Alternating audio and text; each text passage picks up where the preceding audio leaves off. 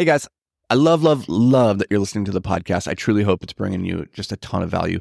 But if you ever wanted to check out the video version of these podcasts, then you should head over to YouTube. You know, they're going to have more effects, more visual stuff like that. And that can help the message sometimes just hit a little bit different and, you know, reinforce the lesson in a better way. So you can check that out. It's completely free. Go over to YouTube, search for Anthony Vicino. It'll pop up. And if that's not what you're into, then cool. Just enjoy the show and let's get to it. So I used to be in like this hot pursuit of the ultimate productivity system. I remember when I really started down this journey with intention was late 20s, and I started watching a lot of YouTube videos, started reading a lot of books and consuming content around the idea of productivity. It really wasn't something up to that point in my life that I'd been particularly interested in because I was working these W-2s, I was working for other people, I was getting fired a lot. That wasn't going so good. But like I had this really unhealthy relationship with work in the sense that I viewed it as a necessary evil, something that you had to do to go make money, but that I never equated it with purpose or meaning or anything like that. And so I tried to avoid work as much as possible. And I tried to do the minimum amount of work when I was, collecting that W-2 paycheck. But when I started my first business, suddenly my relationship with work fundamentally changed because it became now this vehicle where my inputs and outputs were more closely correlated. So if I worked really hard, I busted my ass, I could reap the rewards of that. And I didn't have to be reliant on somebody paying me or having my earning potential capped or having a shitty manager who just didn't recognize my genius, like whatever that means. And so I started taking work more seriously, even though it was a window washing company. And so it didn't really fill me with purpose and meaning, but it gave me a path towards living my best life and being free and claiming control over my circumstances. And so at that time, I became very, very interested in the idea of productivity and really trying to unpack my biology of like, okay, what am I doing with my life so that I can get more out? Suddenly I was really enjoying work because it was something that I chose to do. And I was now trying to figure out, how do I do more of it? How do I do it better? And so I was looking at productivity systems, and I was just, I consumed a lot of information in this world of peak performance. And I remember getting kind of frustrated. I get excited about things like, oh, this new idea, I look at that idea and this concept. And I would start to incorporate these into my structure, my day, my habits, my routines.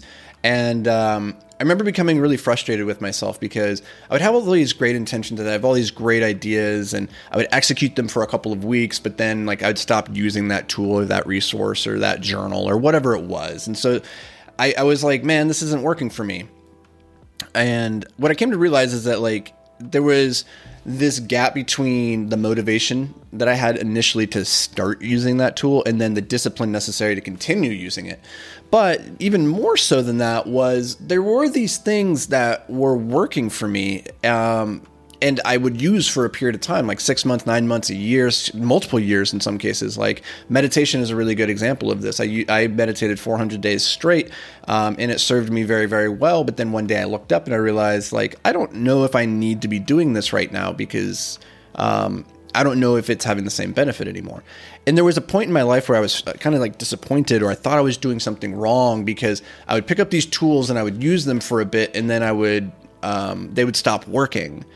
And what I came to realize only recently in the last few years is that because you are growing and evolving as an individual, as a human, the systems that worked for you yesterday might not continue working for you today, which creates this whole new piece of the puzzle that we have to solve for, which is we have to create a system that works for us now, but we have to continually be refining and revising that system as time goes on because you will inevitably change, and what worked to help you get here might not help you to get to where you're trying to go to. And so with that in mind, that actually gave me a little bit of peace and solace in my desire to go and consume and grab more pieces of puzzles and learn more about this system, that framework, this tool, this resource. And I gave myself permission because I recognize that it might be the new tool or the re-experiencing that tool again for the first time or second time, third time that now it might actually work for me. And so you have to be aware of your system, that it's not becoming a prison that you're just executing mindlessly. This is what gratitude journaling became for me. There's a lot of research that suggests gratitude leads to a 300% increase in productivity. And I thought, hey, that's great. And so you hear about, doing your gratitude journal in the morning. I've podcasted around this, I've written around this, and there is a lot of great benefits to that. But when we bastardize the process of gratitude when it just becomes a to-do, to be checked off. And that's what it became for me after a certain point. And I realized this is no longer serving me. It's time to discard this and maybe find a new tool, new system. And so I wanted to share all of that as a prelude up to a system that I've been experimenting with over the last, I would say, 2 weeks. And I've been finding it quite enjoyable. So I'm a big analog person. I love writing things down physically. I have used Asana, Notion, all these other digital tools for productivity, task management. Those are great, but I find something just so tactile and rewarding about physically writing something down into a notebook.